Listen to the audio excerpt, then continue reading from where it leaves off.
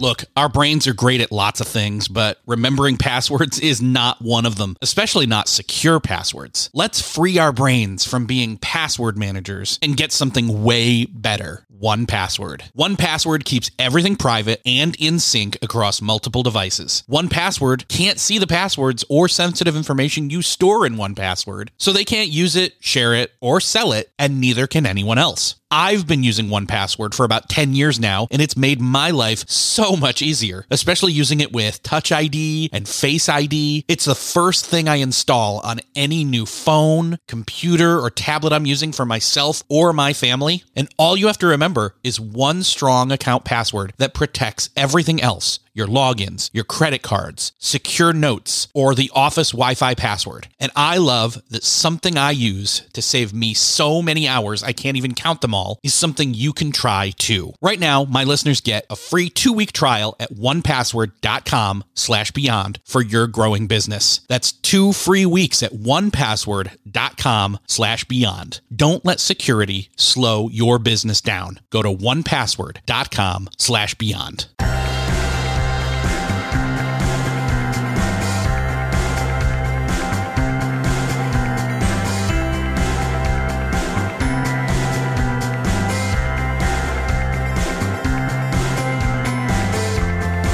Hello and welcome back to another episode of Beyond the To-Do List. I am your host, Eric Fisher, and this is the show where I talk to the people behind the productivity. This week, I am excited to finally be able to share this conversation I had with Gretchen Rubin. I alluded to this a few episodes ago when I re-released a previous conversation that I had with her about her book, The 4 Tendencies. This time around, we are diving into her brand new book, Life in 5 Senses, which is a journey for her of self-experimentation, exploring the mysteries and joys of the 5 senses as a path to a happier and more mindful life. In the book, she draws on cutting-edge science, philosophy, literature, and a lot of self-experimentation to tune into the physical world. And this goes everywhere from the magic of ketchup to adding favorite songs to a playlist, and even more adventurous things like creating a daily ritual of visiting the Met. And really overall, it's just a way in the rush of daily life to find and use our 5 senses to create a way to cheer up, calm down, and more effectively engage the world around us. I gotta say, this was one of the most fun conversations that I've ever had on this show. And I think as you listen to it, you will see that that shows. I really hope that you find not only this conversation, but her brand new book helpful in a way to rediscover the joy of living. And so I'll just get out of the way and say, enjoy this conversation with Gretchen Rubin. Well, this week, it is my privilege to welcome back Gretchen Rubin to the show. Gretchen, welcome back to Beyond the To-Do List. I'm so happy to be back and getting the chance to talk to you. It's so fun to talk to you, and you're a podcaster in your own right, so I always feel really refreshed. It's becoming more of a habit, I think, or more of a commonplace where somebody I talk to is also a podcaster, or at least has guested on many podcasts. You have been doing both for a very long time, not to mention writing, and that's one of the things that we're here to talk about. You've got a brand new book. It's called Life in 5 Senses, How Exploring the Senses Got Me Out of My Head and Into the World. And I want to talk to you about what the origin story of this book is, but I want to say, as soon as I saw it, I thought to myself, this is a real key book for me. So personal side note, I'm sure you're familiar with the Enneagram. Yeah. I'm a 5, and 5s get stuck in their head, and to get out of their head, have to get into their body. And that's where the 5 senses come in. So I was like, oh my gosh, this is like a handbook for being a healthy 5 on the Enneagram scale. I'm curious if you've had anybody give you that feedback yet at all. Not at all. And I have a couple of books about the Enneagram. I'm going to run and look that up because I hadn't made that connection. You know how when you learn about something, like, and you know it, but you don't connect it to something that you learn later? You know, like you don't connect the dots until somebody points them out, and then you can connect 2 things that you sort of already know about. So I'm writing myself a note right now. That's a great point. I have heard, because I love any kind of categorization. Like I have my 4 tendencies quiz that divides people into 4 tendencies. I love any kind of self-knowledge quiz or self-knowledge framework. So I know the Enneagram, and now I'm really excited to think about it in connection with the five senses. So, okay, insight dropping right here in front of us. Yeah. Well, and again, it's big and bold right there in the title, 5. So for me, it's even more kind of there's a subtle call out to it as well. Wow. Nicely done to make that connection. Okay. So the 5 and the 5 senses. Okay. I'm running to my bookshelves right after we're done talking to pull out my volumes. Yeah. So, but for you, and, I don't want to go down the rabbit hole of asking you what you would have probably said it already if you knew that you were a 5, and you probably would have thought about that. But we don't have to go into that. But for you, this process, I'm always curious when authors come to a point of saying, I have a new book idea, and you can kind of see the trail from book to book to book. And it's, interesting oh, we talked about this, and then that pointed me in this direction. And then this next book came. This one's, I think, a little bit different, where it's just a natural progression. I think it's actually more of a current events is probably not the best way to put it, but where we find ourselves in our lives right now on a global scale, we've all kind of had to be sequestered and had our routines change, and in other words, massive shifts in thoughts and ideas and emotions. And so that's kind of where I thought, okay, I can see where she's coming from. Obviously, you had a catalyzing event that kickstarted this whole process of a year-long journey through all 5 senses. I'd love for you to tell basically that superhero origin story for this book. Well, as you say, when I look back on my previous work and other things that I've done, the groundwork was there, but I hadn't seen it myself. Like I hadn't put together the pieces. And I had this sort of epiphany moment where, so I'm a person I'm kind of prone to pink eye. So I get pink eye from time to time, usually goes away on its own. But one time it was really sticking around. So I went to the eye doctor and got my amateur diagnosis confirmed. And then as I was getting ready to leave, he said to me very casually, like, oh, well, be sure to come in for your next checkup. You're at risk for losing your eyesight. So, you don't want to miss a trip. And I was like, wait, what are you talking about? I didn't know that. And he said, oh, yeah, you're very severely nearsighted. And that means you're at greater risk of a detached retina. And if that happens, you can lose some of your vision. So we would want to catch it right away. And I had a friend who had lost some of his vision to a detached retina. So this was very real to me. And I went out on the street and, intellectually, of course, I knew that I could lose any of my senses at any time. And I knew too, that I could still have a rich and fulfilling and meaningful life if I did lose my senses. But it somehow just hit me that I really could lose my sense of sight. And at that moment, I realized, and I'm not appreciating it at all. I don't take any time thinking about it, reveling in it. If I did lose my sight, I would feel so much regret for everything that I hadn't noticed that was happening right in front of me. At the moment that I was having this realization, it was like every knob in my brain just cranked up to 11. And I could see everything with crystal clarity. I could hear every noise. I could smell. I live in New York City, pretty smelly place. I could smell all these smells. I could feel, the cold sidewalk below my feet and the wind in my face. And it was just, all my senses was sort of this psychedelic experience. And again, I live in New York City, so I was walking home from the eye doctor, and it lasted for that walk. And it was a transformative walk. I never had felt the world with such clarity. But I realized, I could do this at any time. This is I'm not strapping some gizmo to my face. It's just that I haven't been paying attention. I have the power to appreciate my ordinary days so much more than I have been. And I just thought, I was in this kind of fog of constant preoccupation and, walking around lost in my own thoughts. And I thought I need to get out into my body. And the way to do that is through my 5 senses and really connect with the world and with other people and with myself. And then looking back, I realized I'd been sort of edging up on this in a lot of indirect ways, but this is where it all crystallized to me. And I really want to live my life in all 5 senses. I had a little bit of a sliver of that, also an eye doctor experience.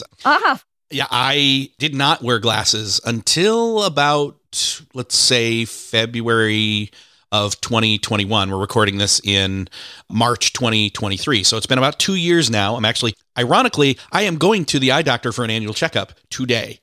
as of the time you of this go. recording. Yes. Go to the eye doctor. Yeah. So everybody, warning, regular reminder, here you go. But I'd been having issues and I thought, you know what? I have trouble driving at night. Things are blurry at times. And I thought to myself, you know what? What if I go to the eye doctor and just say, hey, I'm having trouble driving at night. Is there any kind of like driving glasses for at night? Not thinking like, I was just like, no, I've had 20/20 vision my whole life. Well, creeping up into mid 40s, it's like, oh, I'm past that threshold of now that's going to start deteriorating. And I start going through, they do the test and they're like, well, you need glasses. And I'm like, what? And they're like, you need bifocals. And I'm like, what? And I'm like, I don't feel blind. I just feel like at night things are just whatever. Anyway, longer story shorter, I go, I get the prescription, I order the glasses, they come in, I get them, I bring them out into the car, and I put them on for the very first time. And I'm like, there's individual leaves on that tree. I had that same, I had it like it's, 7, 8 years old, but it's amazing, right? Yeah. And it kind of, so it was a singular sense, but it was that very moment that I thought, oh my gosh, I've been missing out. So I've been trying to, again, and that's why this is kind of a timely book for me. It's been 2 years. We tend to have revelation moments and then kind of ease back out of them. Like you said, that it lasted for that walk home. So, but what was the jumping point from you having that walk home and that kind of moment of clarity there to saying, you know what? I need to write about this. I need to experiment with this. Well, I was just instantly seized by this determination to just go deep into an exploration of the five senses. And I'm a very systematic person. And I'm also kind of a street scientist where I'm always experimenting on myself. I'm like my own guinea pig. And the only way I could really understand something is to like read about it and take notes and then write about it to figure out what I think or to get myself to do something. So I had this epiphany and I thought, I need to do this. I wrote the Happiness Project, which was all about sort of understanding happiness and how to make myself happier. And I thought, I need to do something that's going to put me through the research, the experimentation, and the learning that can come from it if I'm really going to grapple with this in a serious way. Because you're right, it's very easy to have an epiphany. It's very easy to feel changed, but it's hard to be changed. And that takes a lot of work. And so for me, the way I do it is I read a book and that keeps me on track. And that kind of lasts long enough for real change to happen. It really sinks in over time. But the minute that I got home, I was really seized by a determination to go deep. I knew that this was the path that I wanted to take because I've been writing about happiness and human nature for, more than a decade. I think about it all the time, but I did have the feeling that something was missing. I felt like there was something that I was overlooking. There was something that I was missing. And then when I had that experience, it all clicked in and I was like, this is the piece that I've been missing. And so I was very excited to have identified it and then to like see a framework where I could explore it. I think one of the interesting things also, again, that ties into like one of the longstanding preoccupations that I have is analog versus digital. And I know that digital can aid. We spend so much time in the digital world. We forget that we kind of hear, oh, digital bad, or, get off your phone, or, too much screen time. In other words, blanket statements that are well-meaning, but not necessarily helpful per se. And I think one of the things that really is interesting to me is some of these senses can be aided by digital. Mm-hmm. Don't get me wrong. There's nothing that replaces getting out in the world, whether that's, your own circle of, area that you can go in or further and beyond with travel, etc., and being analog about things. I mean, I don't know what I'd do without digital. Well, let me say this.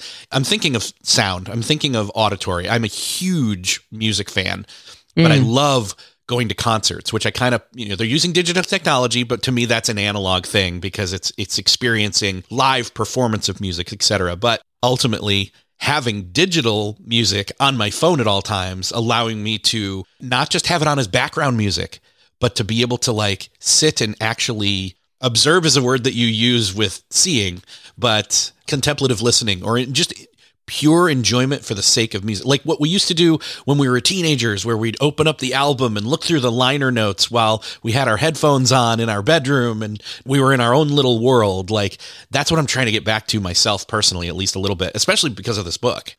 Well, that's a really interesting point. And I think a lot of people who write about the five senses and whatever approach they take do tend to be sort of very anti-technology. And I have to say that I'm very pro-technology when it's used wisely, because I think you're right. A lot of times it can really amplify or make things more convenient or give us opportunities that we wouldn't otherwise have. I think that the challenge is for each of us to say, well, where is technology getting in my way and undermining my happiness and my sense of connection to the world instead of bolstering it? So for instance, one of my favorite little exercises, if you're the kind of person who can't get off your phone, is I'm like, turn your phone to grayscale.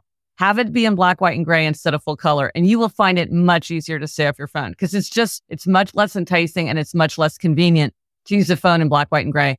By the way, this is a way to get your kids off their devices if you just switch it and tell them that it's broken and you can't fix it. But I agree with you that there is often, it really will put opportunities in your mind. Like I go to the Met every day and from time to time, like I'll listen to music while I walk around and kind of have a soundtrack. It really dramatically changes my experience. Now, I'm not a person who does that very often, but I can imagine that for some people, that would be a really important and significant part of that experience. And it's really only possible because of how easy it is now for us to carry around thousands of songs in our pockets and pick and choose very easily. But, it's interesting what you say about the album, because I do hear people talk about, like, in a way, it's so convenient to have all that music and probably you'd make that trade. There is something lost because the cultivating of the collection that people would come and see and the excitement of handling the album and looking at the art and the liner and just the physicality of it. And so it's a bug and a feature. It was a huge pain to schlep all that stuff around and have to store it. But on the other hand, it's kind of fun to have it and display it. When we love something, we often want to show it to other people and share it that way. So a lot of times these things are complicated. It's not that one is right and one is wrong or one is better and one is worse, but it's just like you sort of have to pick and choose. And I think what we want to do is to be aware of, wow, I really get something from a concert that I don't get from listening to something in my living room. Therefore, I want to make space for that in my calendar and in my budget to go hear live music rather than saying, oh, it's illegitimate to listen to music on your smartphone because that's not good or something, which some people seem to just kind of dismiss it all. And I think there's a lot of good to be had. Yeah, there definitely is. And for me, again, there's a power to music. I remember there was one summer and even then into the fall, I was taking time off. I had done a year of college and I was going to take a semester off. So I had all summer and then that fall semester and I was working in a warehouse and my saving grace was my Walkman. Yeah, Walkman. I was using tapes. Because CDs skip.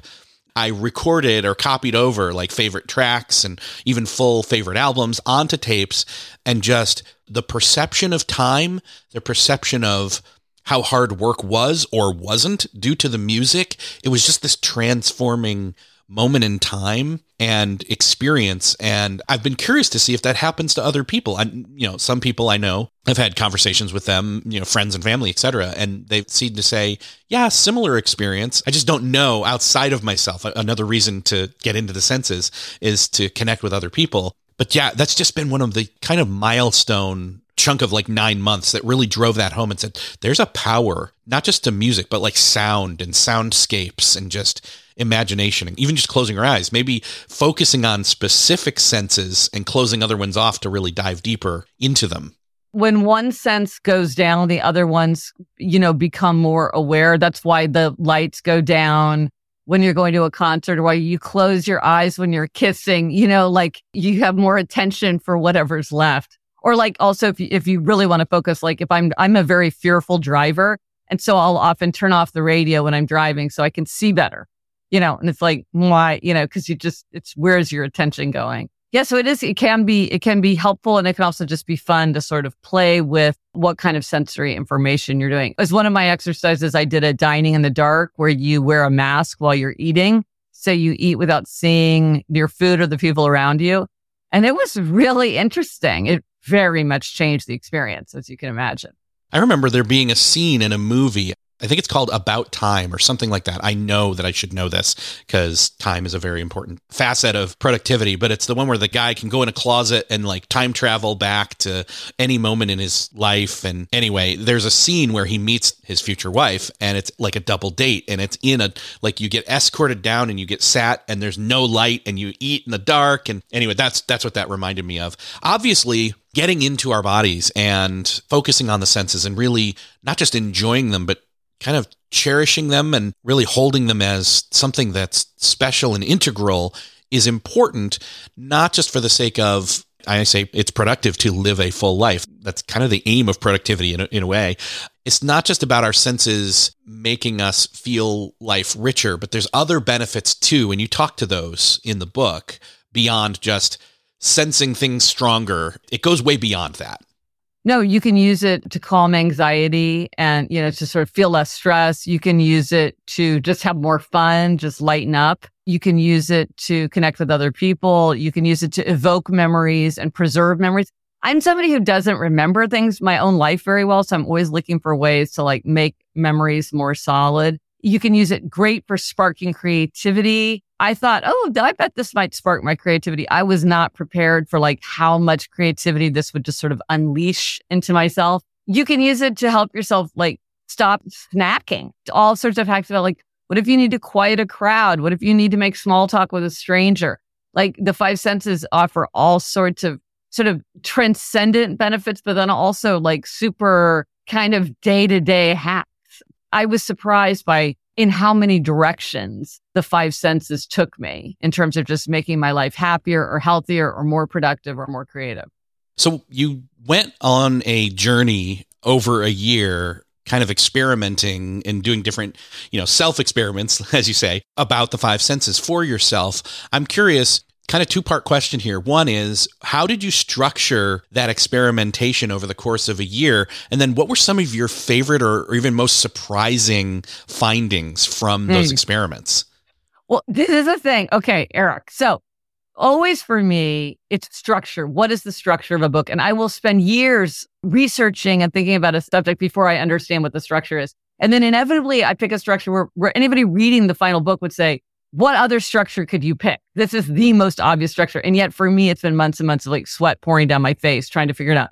So with the five senses, okay, first I was no, it's going to be 11 senses, or maybe it's 9 senses. It's sort of the 5 kindergarten. You could call the 5 senses the Aristotelian senses or the kindergarten senses. That's seeing, hearing, smelling, tasting, touching. Plus then I had these other ones that I was going to do. So was it 9? Was it 11? I went back, I went forward. And then, a friend of mine, I was talking to her and she's like, I think you should just talk about the 5 senses. And I was like, you know what? I think you're right. So then I had the 5 senses, plus then I had a section that was called sensorium. And that was about how our senses all work together. And then my editor said, you know what? By the time I get to 5, I'm kind of ready for it to be done. And so the structure of the book is the 5 senses: seeing, hearing, smelling, tasting, touching, in that classic kindergarten Aristotelian order, which makes sense if you think about why they're in that order. But although you might think, oh gosh, she just grabbed the most obvious structure, it actually took me so much intellectual labor to get there, which I think ended up making the book better, but it was hard. The most surprising thing I learned is kind of the most obvious thing that I should learn. And you mentioned it in your talk about going to the eye doctor, which is how we all live in our own sensory world. You think, I kind of thought, well, yeah, we all have our own, individual makeup, but we're basically, the world is the world. No, we perceive such different sensory experiences. And so you say you didn't realize how much your vision had been affected. That's very, very common. It's very common for people not to realize how much hearing they're not hearing. I read a memoir of a guy who was a partner in a law firm, and he was 34 years old before he realized that he had, pretty significant hearing loss. He just thought everybody heard the way that he did. They just coped with it better. It's not uncommon for people to be like young adults before they realize they're colorblind or that they don't have a sense of smell. We just have this natural assumption that people perceive the world the way we do. And your brain is not an objective reporter. Your brain is trying to tell you what it thinks Eric wants to know and needs to know. And my brain is telling Gretchen what Gretchen needs to know and wants to know. And again, I live in New York City and we're on a podcast, and it could very well be that a siren will start to go. And I guarantee you will hear the siren coming through the microphone, and I will not hear it because my brain is like, we don't need to hear sirens. But somebody said to me, in LA, people don't hear the helicopters because those are so common that the brain just puts them into the background. It doesn't signal them as information. I had a similar experience and this was something that had puzzled me for years. So I don't know, more than a decade ago, I quit sugar. I have such a powerful uncontrollable sweet tooth that I thought, you know what, I just want to give it up altogether. That, I'm an abstainer, not a moderator. It's easier for me to have none than to have a little bit. I'm just going to quit eating sugar. It's too boring to have this always in my head. So I gave up sugar, and it wasn't that hard for me. And over the years, people have said to me, like, why was it that harder for you? Like, we're all so surrounded by these cues. You turn on the TV, you open up social media, you walk down the street and you see you're in an airport and you just see these rows and rows of delicacies and you smell this stuff and you're constantly reminded. It's in the cabinet at home or at work. Like, why does this not bother you? And I thought, why doesn't it? Like, I have this really bonkers sweet tooth, but now it doesn't bother me. Why not? I just was truly puzzled by that. And then I realized that, after I stopped eating sugar, my brain was just like, this is an interesting information for Gretchen. She doesn't need to know this. She doesn't respond to those things. It's like seeing an enticing display of dog food. It's useful. It's there. It's just not useful to me. Or like uncooked oatmeal and rice. It's like, that's not interesting to me. I wouldn't reach for that. I could dial into it. Of course, if I pay attention, then I notice, the beautiful smell of the bakery. But it just doesn't tug at my mind the way that I think it does for some people. And I think that's why. I think that at a certain point, my brain just turned down that knob because it wasn't useful. So my sensory experiences are really very different from other people's sensory experiences because of my sort of idiosyncratic inner landscape. Still searching for a great candidate for your company? Don't search, just match with Indeed. Indeed is your matching and hiring platform with over 350 million global monthly visitors, according to Indeed data, and a matching engine that helps you find quality candidates fast. Ditch that busy work. Instead, use Indeed for scheduling, screening, and messaging so you can connect with candidates faster. I wish I had Indeed when I was in the hiring process in roles in the past because it is a slow, arduous headache of a process to find the right people. Or, at least it used to be, join more than 3.5 million businesses worldwide that use Indeed to find and hire great talent fast. In fact, in the minute I've been talking to you, 23 hires were made on Indeed, according to Indeed data worldwide. And listeners of this show will get a $75 sponsored job credit to get your jobs more visibility at Indeed.com/to-do list. Just go to Indeed.com/to-do list right now and support our show by saying you heard about Indeed on this podcast. Indeed.com/to-do list. Terms and conditions apply. Need to hire? You need Indeed. What's something that works so well, it basically feels like magic? For me, I'm thinking air conditioning, noise canceling headphones, definitely. Meeting-free Fridays? What about selling with Shopify?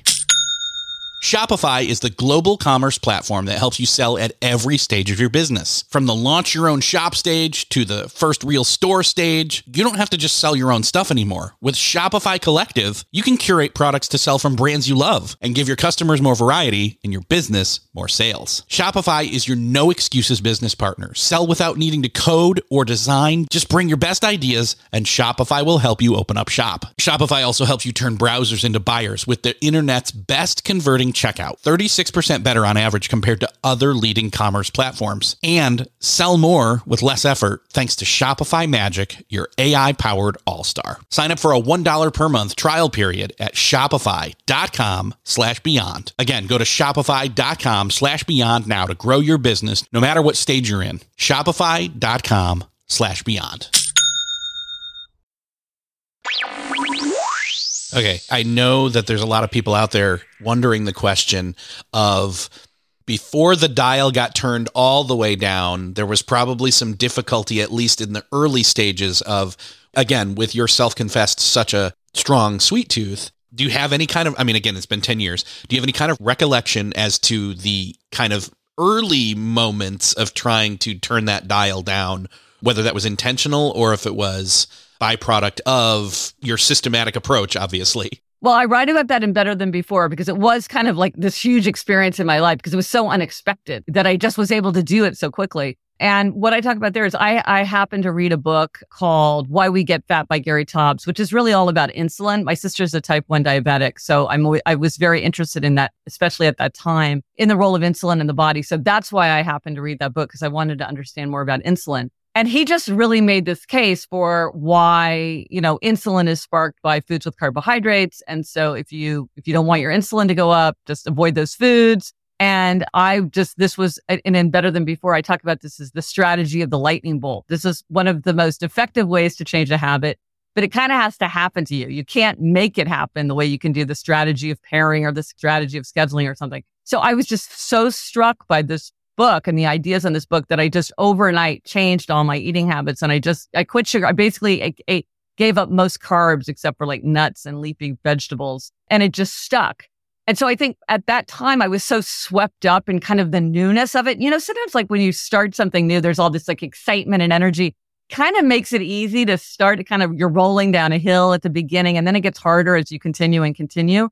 And I think what happened was it was such a new way of eating and I was eating all kinds of foods that I had before been avoiding. And so that was sort of fun and satisfying. And then I think that sort of that switchover happened pretty seamlessly. So I think I was very fortunate. Like, I'm not saying, I mean, your mileage may vary in terms of how this would unfold for somebody, but that's how I did it. I read this book. I decided, okay, I'm going to just change everything overnight. I did it. And by the time I was sort of accustomed to it, all that noise had really faded. Because I was somebody who, like, you know, back in the day when everybody would sit in a meeting, you know, you'd sit in a meeting, there'd be a plate of cookies. For 2 hours, I'd be like, I don't want to have a cookie. I don't want to have a cookie. And then I would eat 3 cookies on my way out the door. You know, like it was just always on my mind. Oh, we have ice cream in the freezer now, later, today, tomorrow, 2 bites, 3 bites. It's my birthday, all that. I just was so bored of it. It was so tiring. And so then when I gave it up, I was like, this is great. You know, somebody said to me, what's the fun of life without a brownie? And I thought, oh, life without a brownie is so much more fun for me than any brownie could ever be. But again, I'm not saying this is true for everyone. Absolutely not. There are moderators who like to have things sometimes or a little bit. I'm not saying this would work for everyone or that I'm recommending. I'm just saying it's something that puzzled me from my own experience. And it wasn't until I wrote The Life in 5 Senses that my own experience made sense to me because I understood how my 5 senses were contributing to my inner experience. You mentioned the thing about living in New York City and hearing the sirens, which I've heard in the course of this podcast. I don't know if they'll be in the final edit because it may be, you know, processed out by accident or even on purpose. Doesn't matter. Wait, Eric, I think there's one right now. There literally is. And it's totally fine. It doesn't bother me. Yeah. And I don't even hear it because sometimes people be like, oh, let's wait for my dog to start barking, but I don't even hear it. Yeah. But I liken that to this sweet tooth thing where, again, the plate of cookies and the siren, 2 different senses, 2 things that are present, but you got to the point where your senses acclimated and said, that's not useful information. Yeah, acclimation is the perfect word for it. I'm acclimated to it. And, you know, we've all had this experience where, like, you get a dog and then all of a sudden you're like, wow, I never noticed all the, like, pet stores in my neighborhood because your brain was like, I don't need to flash that information for you because it's not useful. Or like you love music. You probably, when you are like scrolling through your day or looking at the newspaper, or whatever, you probably see a lot of things about concerts and performances because that's interesting to you. I almost never go to a concert or performance. I'm not a huge music person. So my brain doesn't make that stuff jump out of the page at me. So this is something we're all very familiar with. And yet it was still super surprising to me to realize just how concrete it is, like how much this really is happening. It's not just like nobody can decide what color the dress is. And it's kind of this one-time, you know, phenomenon. It's happening all the time. Well, it's funny you mentioned that music and going out into the public because one of the things for me that it's a blessing and a curse is going into a restaurant or into a public space where there is music playing. For me, it's like part of the atmosphere. It's a factor like temperature or how many people are spaced together or grouped together, how loud the music, how soft it is. But regardless of the volume of the music, my brain is always going, oh, what song is this? And trying to it's almost an internal trivia game of how soon can I figure out what song it is? See, that is such a perfect example because I'm very sensitive to the noise level. If it's loud, I don't like it. If it's, you know, and so I'm aware of that. But for you, it's the actual content of the music. Like I remember talking to a friend who sounds just very much like you. And she said she finds it like very distracting, even to be like in a drugstore when they're playing music. Cause she's like, if there's music, I stop and listen because her brain is just like music, music, music. And same thing with you. Like you're having a whole extra level. You might choose a restaurant because they have such an amazing playlist Whereas for me, I'd be like, oh, do they play music? I didn't even notice that, right? Because our brains they're helping us. They're looking for what we want to know and what we need to experience.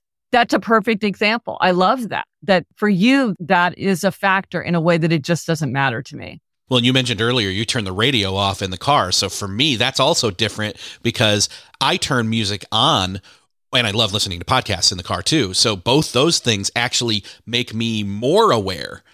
When it's silent, I start to like panic and look everywhere, and any sound I hear, any siren I hear, or anything like that, I'm always just like looking in all the mirrors constantly, like fleeting back and forth between them all. Whereas I'm calm and I'm enjoying the ride. And even if it's spoken word, like if somebody's listening to this right now while they're driving, I hope you're having a good experience, by the way. But that's for me, that helps me. Long car trips. It's like a 5-6 hour drive for me to go like to Nashville to visit friends or go to events sometimes. And that's a perfect shot to like, all right, I've got my podcasts queued up. And then sometimes I'll pull out, specific playlists, but that helps me. And that's a great point, which is just as we all live in these different sensory surroundings, it's really useful to think about shaping your sensory surrounding. And I used to be much more passive, like sort of like my surroundings are my surroundings. But exactly what you're saying, it's like we should really think about ourselves and what works for us and try as much as we can. Obviously, you can't control everything, to shape it to suit ourselves. And people are very different. So we're talking about how, as maybe feeling jumpy in the car, you like to have music or podcasts, whereas I feel more comfortable when in silence. So it's not that one of us is right and one of us is wrong. It's just that different approaches work for us. You see this in sort of like workplace productivity. Some people want silence like me. Some people like music. Maybe you work to music. Some people, like my brother-in-law, likes a busy hum. Like he works best in like a coffee shop where there's a lot of people talking, but it's not like coworkers where he's kind of like, what's my boss saying or whatever. It's just the chatter. It's just bustle. That's what he likes. And sometimes people, will listen to white noise or pink noise or green noise or coffee shop noise or library noise to try to get themselves in the auditory environment that helps them to thrive. Once you realize, and I did this, like if you have kids, you might say, turn off your music so you can do your homework more effectively. And your kid says, no, I like having the music on. No one's right. No one's wrong. People really thrive in different sensory surroundings. And people are often bothered by different sensory things. And so like if you're working with somebody or you're living with somebody who's like, wow, that smell really bothers me, or this shirt is so uncomfortable, I can't wear it. It's instead of just dismissing it and saying like, what's the big deal? This is not important, or like, this isn't anything to worry about, to think, well, their sensory experience could be very different from mine, probably is very different from mine. If it's a problem for them, let's figure out how to address it rather than saying that there's some kind of like, this is fine. Because you're like, well, if it's bothering somebody, we need to figure that out. I'm completely in sync with you about the different auditory environments. And honestly, for me, I've found that depending upon the type of work is what dictates. So if it's brainstorming, if it's sitting and just kind of poring over a book and like yours, or sitting there with a big legal pad and a cup of coffee in a public coffee shop and just writing down all the things, doing a David Allen brain dump kind of approach, right. Perfect for that.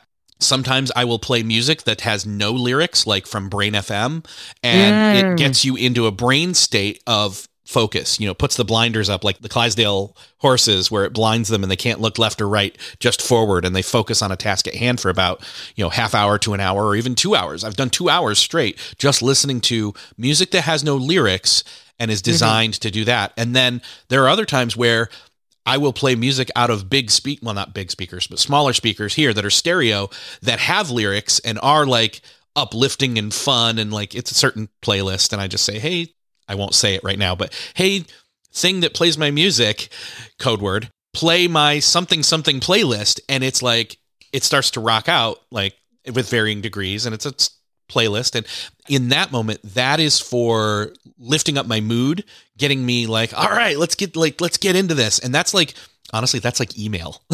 Really. Right. It's like, it makes the email fun. Right.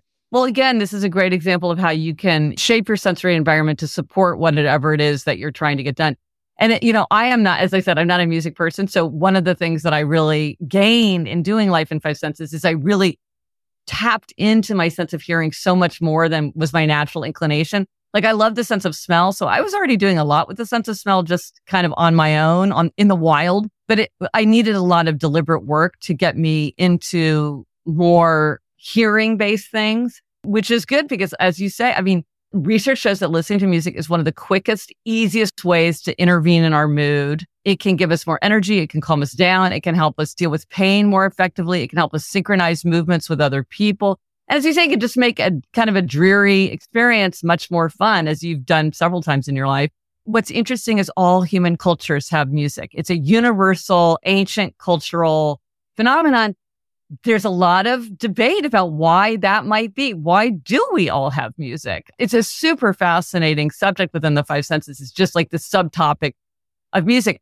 I was not such a music person. You are truly deeply music. I wasn't. So there was a lot of low-hanging fruit for me to experiment with because I wasn't so sound focused. Whereas for someone like you, like that might be your most appreciated sense, it sounds like. That might be. I would have to think about that. I mean, again, it was a revelation to be able to see more clearly these last 2 years than I had probably for the previous 3 or 4 as my eyesight was degrading slowly and unnoticeably by myself. So we've talked a little bit about sight. We've talked about sound. I want to go back to something. You talked about the sweet tooth thing, and obviously one of the senses is taste. I'm curious then how... somebody who's thinking, okay, self-experiments over the course of a year, one of the senses is taste. How did you, and I'm going to do air quotes, how did you indulge yourself? Because I think some people would naturally think, oh, well, she went and tasted all these amazing things, lots of them very, very sweet. I'm curious, in light of the context of your sweet tooth and the dialing down of, or the turning down of the dial, what were those taste experiments or savoring or, what was those self-experiments in terms of taste like for you? Well, I have to say, my most neglected sense was taste, which probably is one of the reasons it was easy for me to give up sweets. It's because in a way, I'm not a foodie and I never have had much appreciation for the sense of taste. So again, like hearing, there was a lot of low-hanging fruit for me to go after, to like, even given that there's all this stuff that I really stay away from, to really go deeper into my sense of taste. So one thing that I did, which I loved, I highly recommend, and I did lift my no sweets rule for this because it was such a small experiment. I had a taste party with some friends. And so I had friends over and we just did taste tests because I had gone to Flavor University, which is this 2-day thing. And my favorite thing we did at Flavor University is we would do taste tests. And there we did like different kinds of milk, like, cream, whole milk, 2%, oat milk, nut milk, just to see the difference of milks, different energy bars. And I was like so excited because when you really notice what something tastes like, it's much more interesting than you would think, even for someone like me who's not a foodie. And so I had my friends over and we tasted things like varieties of apples. We chewed on one almond. I was like, just eat one almond and really notice it. And people were like, this is amazing. What I learned is one almond tastes so much better than like a handful of almonds because you really, really notice it. And it was just fun. It was like everybody was laughing and talking. It's just like a very, very fun thing to do. I had a mystery drink, which turned out to be Red Bull. Nobody knew. People were like, what is this? And then I did it with myself, like olives. Like I'm always like, I like olives. But then I thought there's a million kind of olives. Which ones do I like better? I never even thought to try to figure it out. So I went to the store, got it was called Festival Mix. So it was all different kinds of olives, sorted them out, looked them up on the internet, figured out their names, and then taste tested them. And I'm like, actually, I really like the classic black olive. I was like, this is the most basic thing ever, but that truly is the olive that I love. And all the other olives, I don't like nearly as much. And so I had not known that about myself, but now I have a real sense of how I stand in the great world of olives. And it's just fun. It's kind of fun to connect with your body. It's fun to notice all these subtleties and all these distinctions, try to put words to it. And then because I knew myself better, now I can make better choices. I'm like, if you offer me some olives, I'm going to get a black olive. The classic is what I like. Sounds like a really good start to a charcuterie tray. No, exactly. But I mean, and you could do this with anything. I mean, charcuterie is a great example. Like, it's all there. It's like, but they taste different from each other. But are you just like having one after the other, not really registering it? That's a great example. And I can never remember what things are called. I'm always asking my husband, do I like that? Do I like cod better or do I like, red snapper better? I'm like, okay, start paying attention to your own preferences. It was surprising to me how little I knew about my own preferences. And I've been able to just subtly make my life much more pleasant and convenient and easy by, like, I didn't know that I didn't like Earl Grey tea. I do not like Earl Grey tea. I like English breakfast tea, but I was sort of haphazardly picking one or the other. And now I'm like, how did I not notice that I don't like Earl Grey tea? I like English breakfast tea. So now I always get the tea I like. It used to be, I was sort of like, sometimes it's good. Sometimes it's not so good. What are you going to do? I mean, which sounds bonkers that I would not notice that about myself. But that's why I had to write a book like Life in 5 Senses, because I'm the kind of person who simply didn't notice. Well, and I think what we're getting at here is that, which I love about this is so it's kind of eye-opening in a lot of ways as to why I can continue to do a podcast about productivity for 10 years, because there's all these different new aspects and digging in and applying it in different ways and adding in new perspectives. You're saying a couple of different things here that I want to show how different we are. I hated black olives most of my life. However, my grandmother would remind me that when we were younger, and especially me, I would ask for a jar of green, as I would call them then, olives, green olives in my stocking for Christmas. Oh my God. I loved them so much. Hilarious. Right? That's hilarious. So there's that. And then I love Earl Grey tea. English breakfast is okay to me. I will drink it, but Earl Grey is like one of my favorites. I think that has something to do with Captain Picard on Star Trek, but that's another story. So, but what's funny is I'm curious. I don't know how much of a coffee or wine drinker you are. Those are the two kind of, I'm just going to say it. Those are the kind of snobby foods that people like, I taste hints of this and that and something. And it's a joke. It's a very big joke on many comedy shows where they like joke about that. But like, I can't tell the difference. I can tell if it's a different flavor when it comes to like different drinks and things, but like, I can't taste notes of anything in those two drinks. But have you really tried? See, that I think is maybe the issue is I'd have to try, like, I think I've done it a little bit with coffee specifically, where I've tried like a really small amount, I mean, obviously black, and tried a couple different kinds and thought, it's either so subtle I can't detect it or I need more practice. And kind of the question in my mind is like, is the practice even worth it? Because in the end, it's so subtle a difference. Maybe there's nothing wrong with me and there's nothing wrong with those that can sense it. It's just different. And that's okay.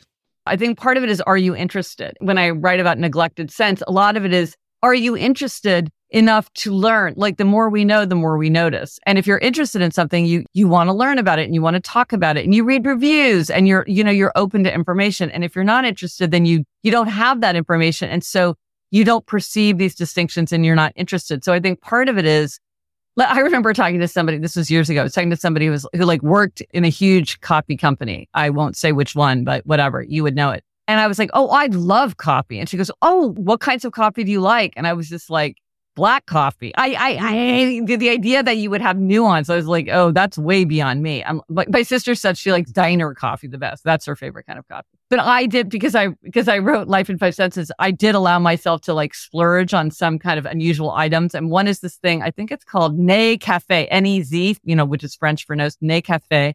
And there's also Nez de Vin, I think, if I'm getting the names right. And it's a kit that you buy that has all these smells pulled out. So there's like potato and melted butter and cinnamon and rubber and whatever distilled, all for coffee, so that you can smell them isolated, so that then when you're experiencing coffee, you can kind of pull out that note more easily. And so if you were interested in doing it, and certainly for wine, this is so built out, you could go deep into it and probably you would be able to perceive much more than you think now, because you just haven't focused your attention on it. You haven't tried to pull it apart. I noticed that when we were eating the apples with my friends, I had a whole list of adjectives. So I would say to people, how does this taste? And they would sort of grope for words, but then I'm like, is it mealy? Is it juicy? Is it lemony? Is it floral? Is it astringent? And like, as you're tasting and the words are being suggested to you, you start to be able to perceive that nuance and be able to, like you say, it's like putting the glasses on. All of a sudden there's more clarity. And I think this is why the neglected sense, in a way, is really fun. I have a quiz, the neglected sense quiz, on my website. It's good to know it, because then, just like you might be like, you know what? I've spent so much time on music. It's super fun. But now I feel like I want to shake myself up. Why don't I take a coffee class with a friend and like really just like see what I can get out of coffee. Maybe there's more there to explore or to enjoy, or if nothing else, I'll have fun with a friend doing something kind of out of the ordinary. Yeah, that's a great idea. And I think that's right. And I will say that I do notice, like, I definitely can tell the difference. I am not a tasting notes kind of coffee snob, but I'm a beans kind of coffee snob, I guess is the best way to put it. I buy our coffee for our house. My wife can't tell the difference. My daughter either. My son doesn't drink it.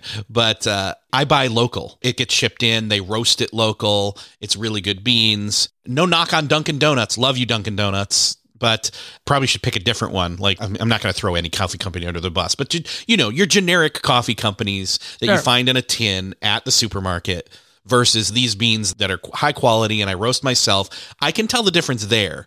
So I think there's probably a threshold to then go a little further. So I think this is a great suggestion to do the class. Okay, that's true. But here, let me throw this study into the mix. Okay. They did a study, because this again is how your brain is giving you information that you want. They did a study of, I think it was college students, and asked them to rate different coffees. And for people who identified as very environmentally conscious, the coffee that was labeled like eco-friendly or green or whatever, they rated as tasting better than the regular coffee. So this is how your brain might shape your perception based on your values. And so it truly tastes better to you because your brain is like, this is better coffee. Now, it also might taste better, like objectively, because of what you're processing or shipping times or whatever. But it is also interesting that our values can shape our experiences in the same way. Oh my gosh. I just found out I'm a fraud. Anyways. No. I'm kidding. I'm kidding. And that's just, it's funny. That's exactly right. I love this because it may be that there are other sensory and as well as internal, emotional and intellectual factors that are bleeding into the way we are interpreting that sensory input. Oh, absolutely.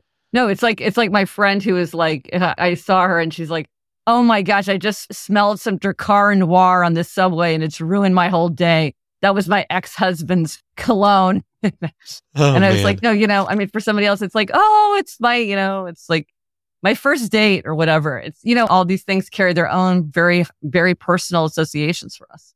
Yeah, there's so much power here. And honestly, I think we've spent the majority of the time talking here on one, the benefits, two, we've definitely talked sight, we've talked sound, we've spent some time now on taste.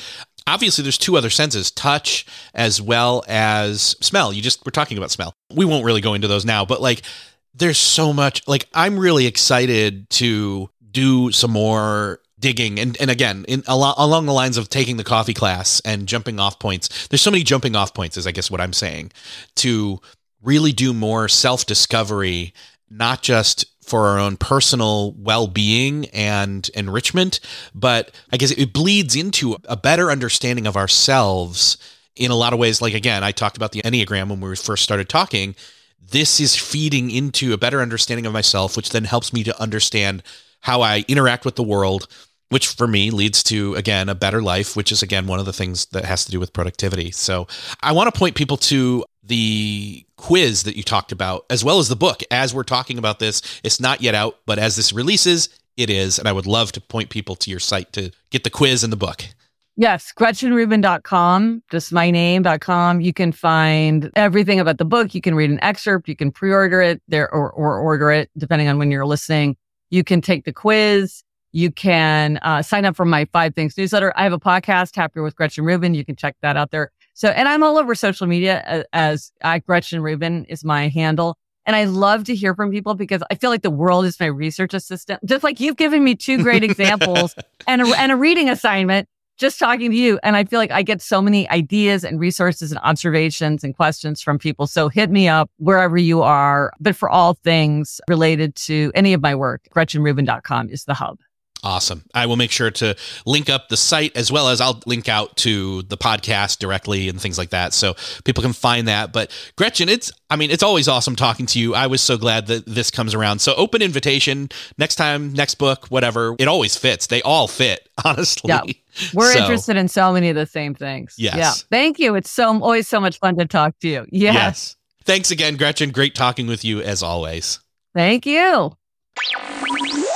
Well, that's another podcast crossed off your listening to-do list. I hope that you enjoyed this conversation I had with Gretchen Rubin. I loved talking with her. I would love to see her again at a podcast conference, as I've done in the past, and be able to, one, thank her for this book, and two, share some more stories. I hope that she did dig into the Enneagram and start to map that out in terms of connections to the five senses. I'd be interested to hear her thoughts on that. If you found this conversation helpful, do me, and as well as Gretchen and somebody else, a favor.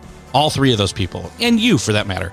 Do all of us a favor by thinking of somebody and sharing this conversation with them. Hit that share button in your podcast player app of choice, or go on over to the show notes at beyondthetodolist.com. You can share from there as well. Share this with somebody. Let them know about this conversation, this book. It'll do them good. Thank you so much for sharing. Thank you again for listening, and I will see you next episode.